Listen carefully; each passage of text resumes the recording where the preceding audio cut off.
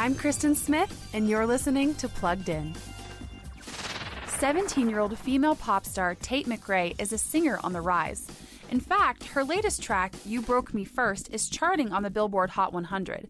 It's an emotionally charged piano ballad pop song that talks about an ex-boyfriend who wants to rekindle the same relationship he's ruined. Outside in the yard, asking for it back. Could you tell me where'd you get the nerve?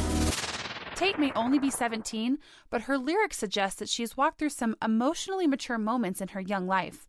The song does set positive emotional boundaries after a toxic relationship, but parents should still know that it also references alcohol and has a harsh profanity a time or two. For more on this track, visit us at pluggedin.com/radio and be sure to check us out on Facebook and Instagram. I'm Kristen Smith for Focus on the Family's Plugged In.